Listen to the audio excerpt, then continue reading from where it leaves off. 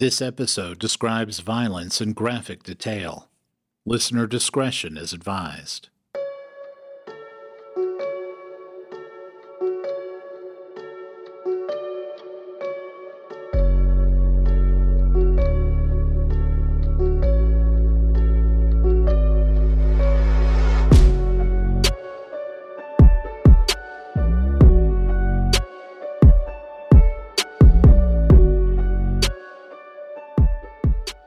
On September 29, 1987, Becky Simmons wrote a letter to her oldest daughter, Sheila.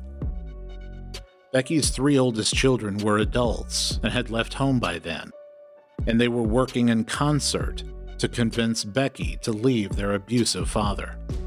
In her letter, Becky mentioned that her third oldest child, her son Billy, had been working especially hard to convince his mother to leave. The 46-year-old Becky wrote, quote, "Billy, I know worries over me, so I've been doing a lot of thinking of leaving your dad. I've been a prisoner long enough. Bill and I are trying to find a way. I just don't want to give your dad anything. He has mistreated us all long enough, so I feel no pity for him, and being alone is what he deserves. All this will take time, but I don't want to continue this life with Fatso." End quote. That Fatso moniker was the one Becky assigned to her husband in every letter she wrote to her family during the last years of her life. It is suspected that Ronald Gene Simmons began to realize that his once ironclad control of his family had started showing signs of fragility. His three oldest children were out of the house. His wife was standing up to him more. His fourth oldest, Loretta, was set to graduate from high school the following spring, and Loretta had made no effort to hide her desire to leave home at her first opportunity.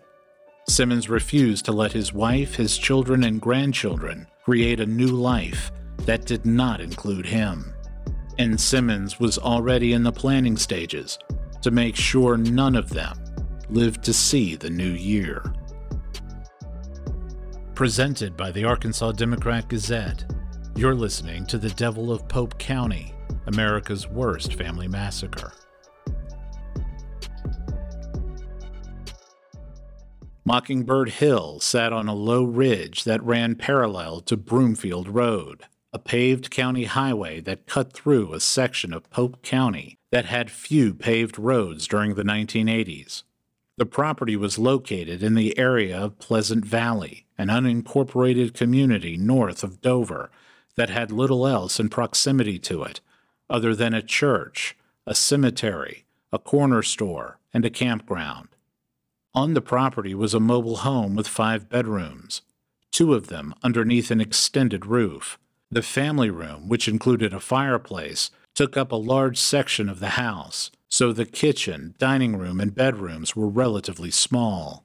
There was no indoor plumbing in the house, and no phone. During the 4.5 years the family lived in Pope County, Simmons put his family to work to make alterations to the property and turn it into something that he wanted to live on.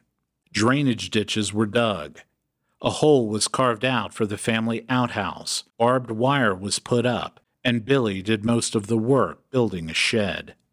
The working conditions were not ideal. It was extremely hot in the summer and cold in the winter. During the summer months, the kids had to keep their eyes open for dangerous wildlife, including scorpions and venomous snakes.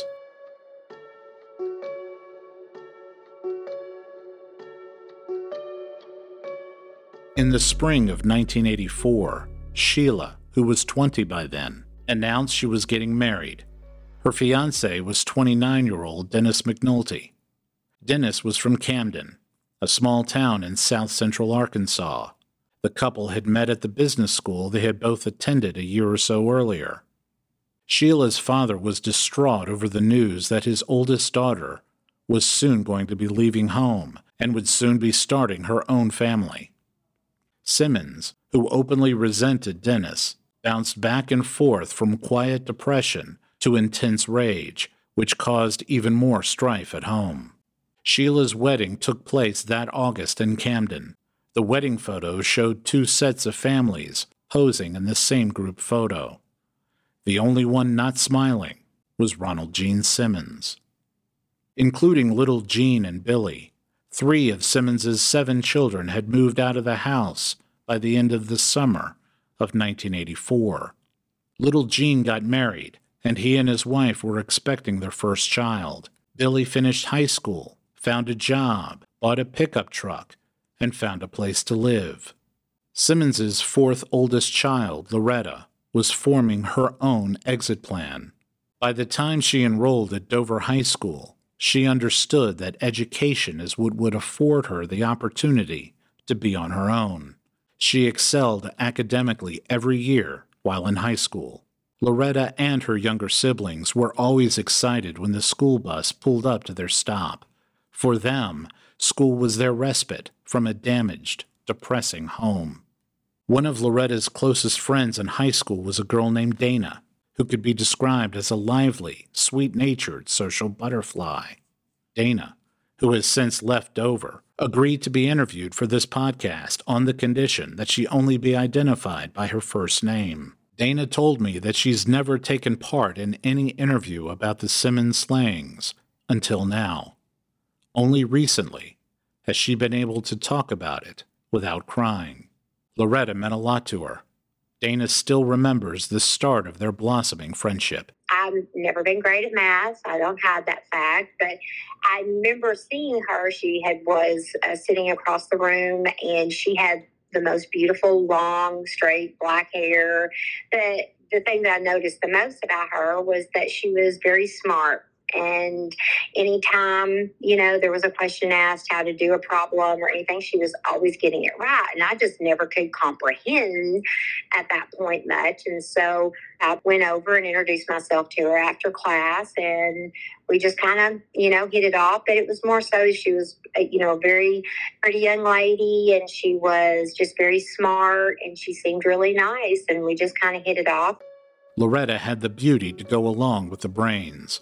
Her friends regularly told her she had the look of a fashion model. That seemed to have an effect. I do know that she was very interested in modeling when she grew up. She wanted to go to modeling school as soon as she graduated. Her plan was to, as soon as she graduated, she was getting out of there. She was praying that she could get a scholarship or praying that she was able to do something, because she just was 100% ready was to get away from that home.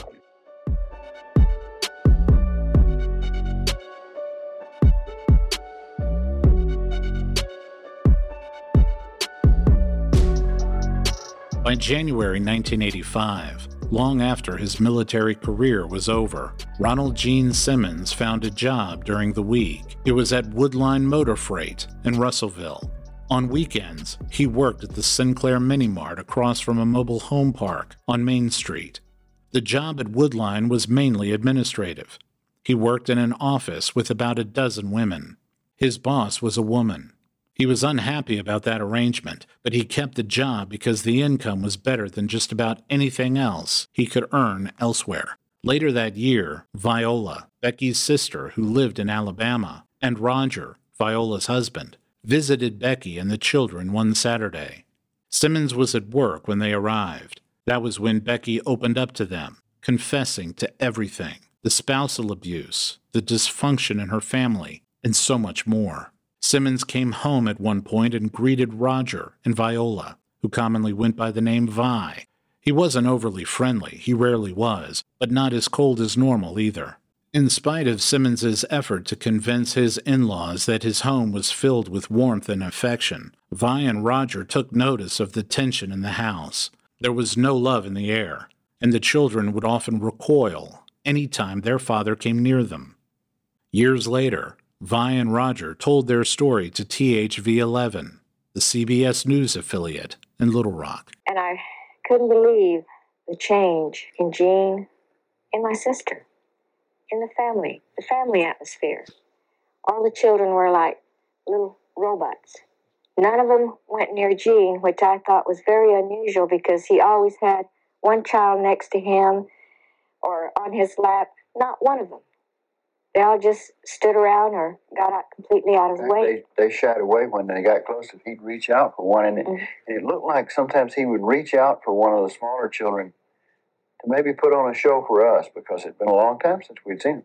But they would pull away, which Brian and I both thought was kind of strange. Simmons did not allow letters to come to the house, and he certainly did not allow anyone to mail letters from the house. So Becky used a back channel to write to her family, and she often wrote to Vi and Roger. After their visit in 1985, Becky started to open up to them more in her letters.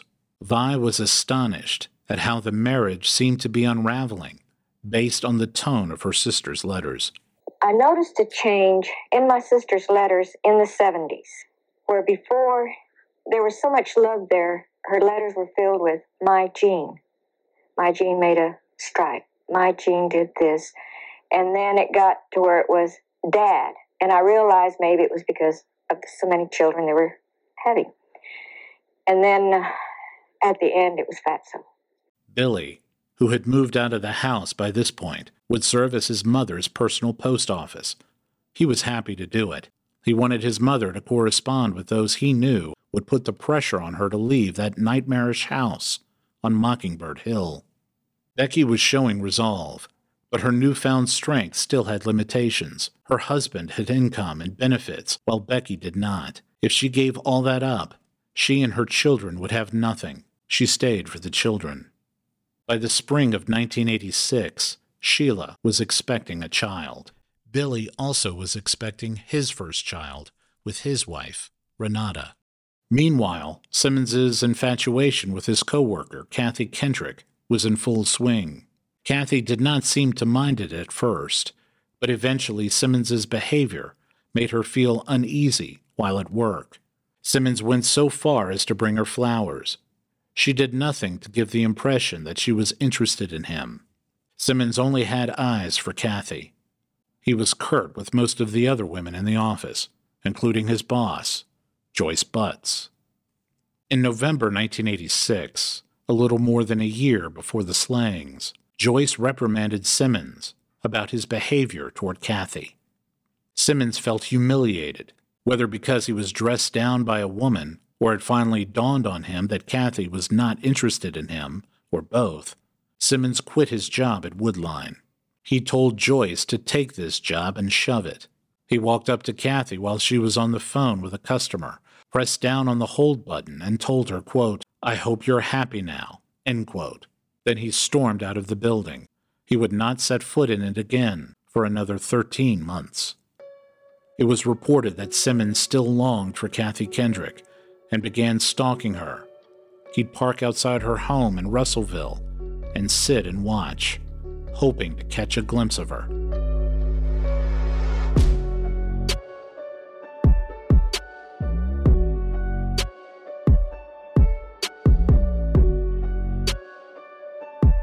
Times were getting more difficult at Mockingbird Hill during the next several months due to Simmons's increasingly erratic behavior. In spite of the palpable fear inside the house, little Jean, who was reconciling with his estranged wife, decided to have the couple's 3-year-old daughter, Barbara, spend time at his parents' house whenever he had custody of her.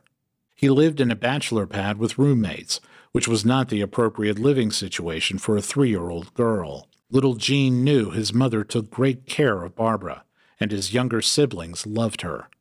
In a letter to her son Billy, Becky described Barbara as a sweet, lovable, polite little girl. She also said Barbara always kept her and her children laughing. She brought light into a dark home, and that's why Becky, as well as little Jean, wanted Barbara at the house. Barbara would only be staying there for a short time until little Jean and his ex-wife, turned fiancé, had enough money to find another place. The pair lived in separate cities, but they planned to reunite and remarry in February of 1988. During the weeks leading up to the massacre, Simmons rarely left his room, except when it was time to go work a shift at the mini-mart. He would lock the door from the inside when he entered, and would lock it from the outside when he exited. Meanwhile, the older children, Sheila, little Jean, and Billy, were becoming a solid unit. They were working together to convince their mother to leave their father. Renata, Billy's wife, also was involved in those conversations. It seemed their determination was finally having an effect. Becky seemed to be preparing herself mentally to leave her husband after the holiday season. She knew the upcoming Christmas would be the last one she'd share with the so-called fatso. On December 11th, 1987, Simmons renewed his safe deposit box at a bank in Russellville. 1 week later, Simmons picked up his last paycheck at the mini-mart. His next shift was scheduled to begin in an hour, but he decided not to come in. Simmons chose to quit.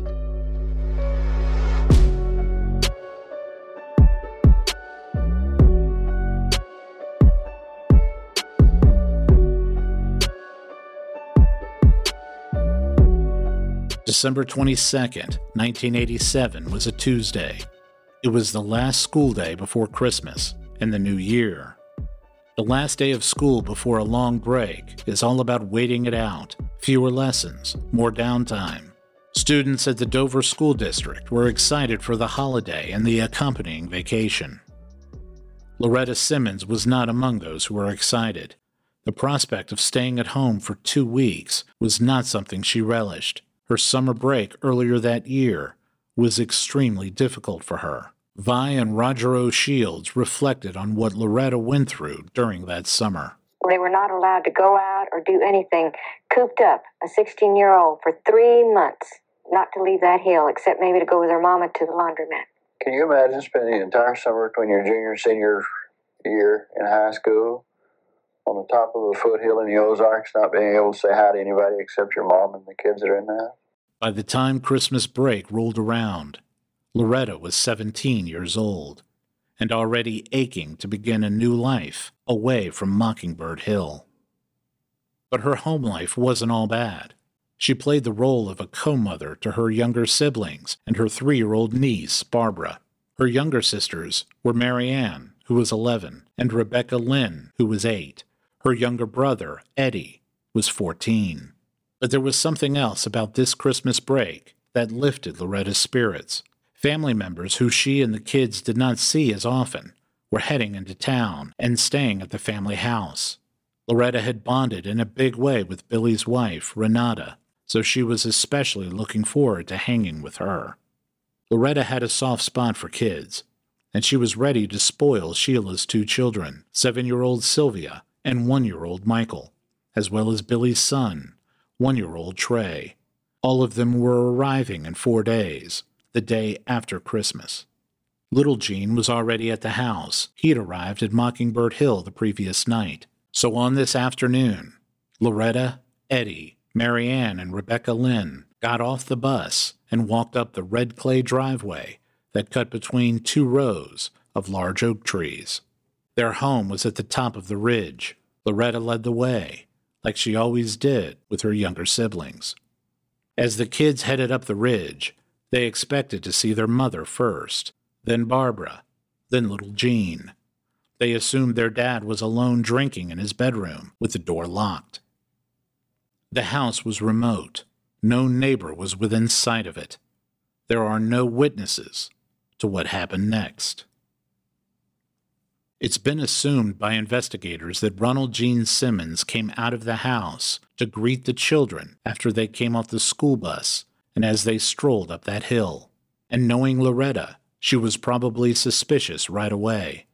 It was not like her father to come out of his bedroom when they got home, let alone meet them outside.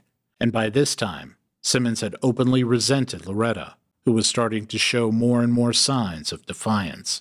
However it happened, Simmons convinced the younger children to stay outside, telling them that he'd come out and get them one at a time. He led Loretta into the house first. Loretta, either being led by her father or followed by him, walked through the junk-cluttered porch. Then they walked through the sliding doors into the large family room. There was no sign of anyone else in the house, something Loretta surely wasn't expecting, because she knew her mother and Barbara never left home. No one entered Loretta's father's bedroom other than her father. That year, not even Becky, Simmons's wife of 27 years, walked into that room. Becky always slept with her younger children and Barbara in one of the other bedrooms. Whether he coaxed Loretta into his bedroom or forced her, Simmons got Loretta inside that room. Once she was inside, Simmons attacked her. Loretta weighed less than 90 pounds, while her father weighed more than twice that. Loretta tried to escape, but Simmons grabbed her and struck her at least twice in the face. The autopsy revealed that she had suffered cuts on her lips, consistent with being punched. Simmons grabbed her again after striking her with his fists. Loretta kept struggling as best she could, but she could not escape her father's grasp. Simmons fell face down on his bed. Loretta also fell face down, pinned between the bed and her father. Simmons grabbed a braided nylon fish stringer, possibly from his jacket pocket. That type of stringer is used for larger fish, like bass or tarpon, so it does not snap apart, even with great force. Simmons wrapped the nylon line around Loretta's neck and crossed his hands, strangling her. Aside from the cuts on her mouth, there were other indications that Loretta struggled with her killer. Her watch was broken, and so was one of her earrings. She squirmed, perhaps even slashed around, trying desperately to break free. After she lay motionless, and after it seemed her heart was no longer beating, Simmons lifted Loretta off the bed. Taking no chances, he carried her into the bathroom and lowered Loretta's head into a trash barrel that was filled with water. He wanted to make absolutely certain she was not breathing. After he was sure, Simmons placed her body onto a bed in a different room. Ronald Gene Simmons would repeat those steps for his remaining 3 children. He'd lure them in one by one and strangle them with a nylon fishing line. And he used that barrel of water to make sure none of them were breathing before he moved on to the next one. One theory was that Simmons may have tried to lure them inside by telling them he was giving them their Christmas gifts, in order to keep the children from hearing any commotion inside the house and getting suspicious. Simmons may have had them sit inside one of the parked cars on the property with the radio on. After the last victim was killed, Simmons eventually took the bodies of his children using a wheelbarrow near the woods toward the hole that his children had dug out earlier in the year. By the time Loretta, Eddie, Marianne, and Rebecca Lynn were rolled to their grave, 3 other bodies already lay in that hole. Simmons's killing spree had actually begun that morning, and it was still far from over.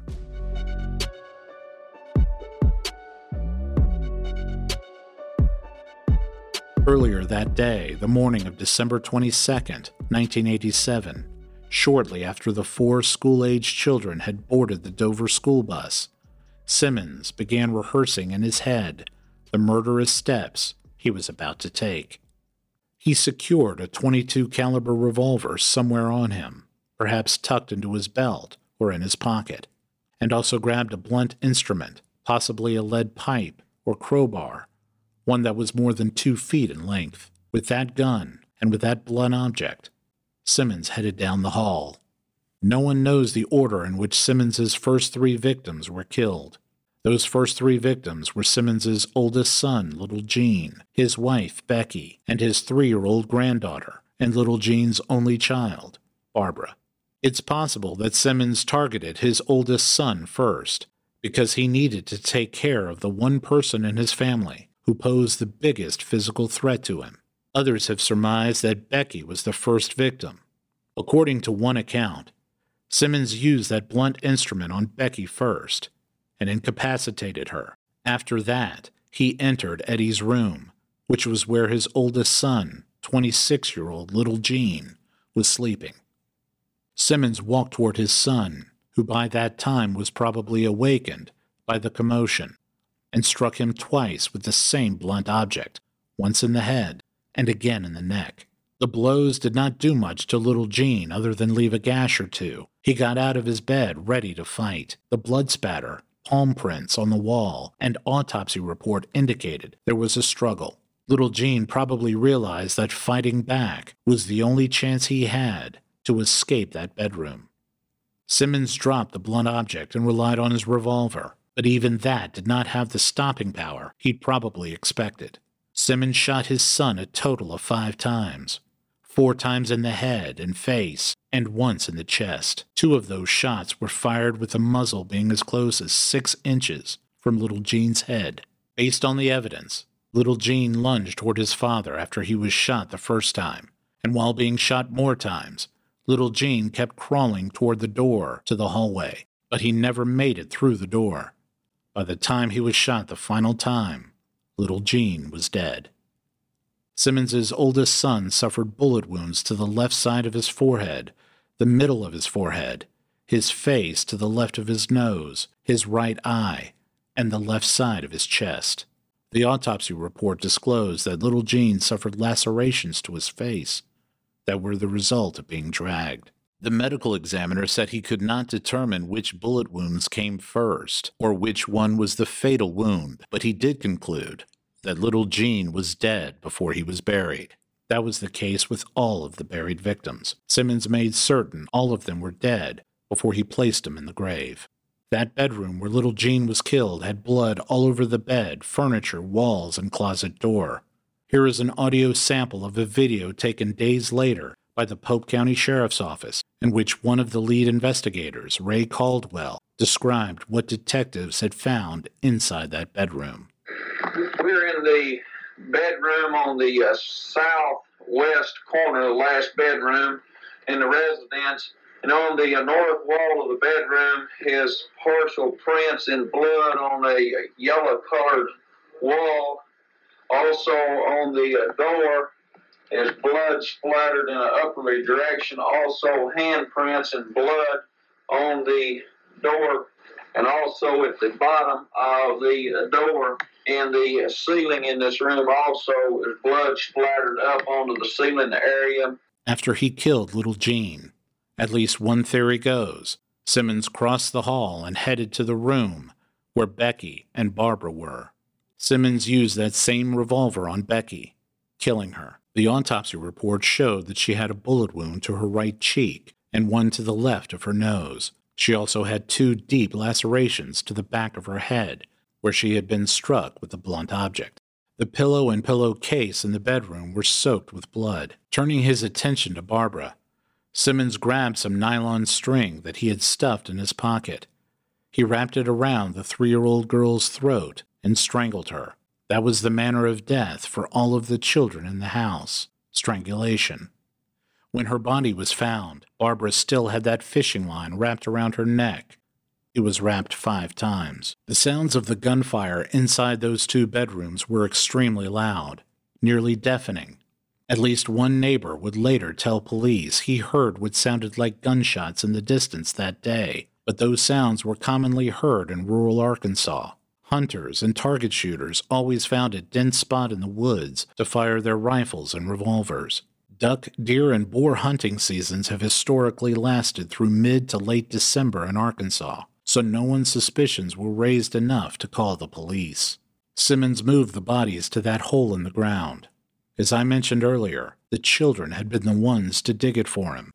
The project took weeks. The kids did not realize what they were digging it for. Whatever their father told him the hole was for was a lie. They did what their father told them to do, and it turned out to be their own grave. Later that day, after he dumped the other 4 bodies in the pit, Simmons brought out some kerosene and barbed wire.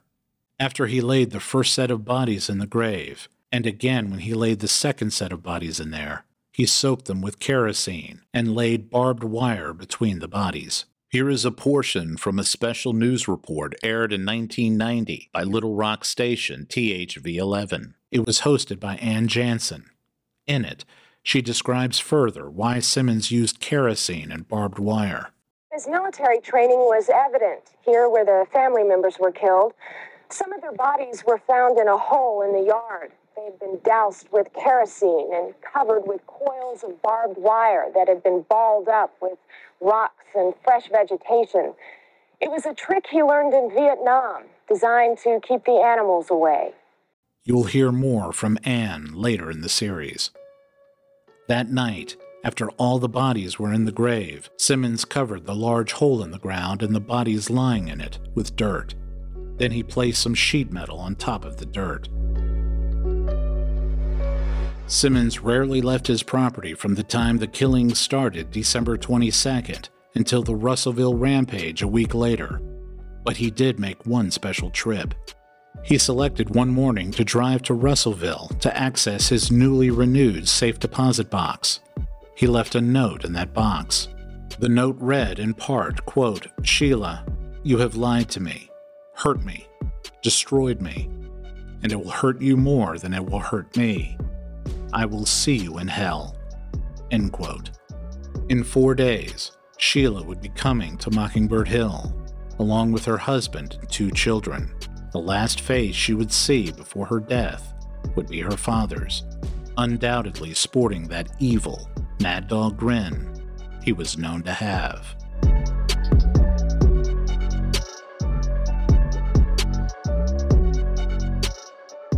Coming up on The Devil of Pope County, America's worst family massacre. That was his daughter who was laying on the floor right in front of the Christmas tree there.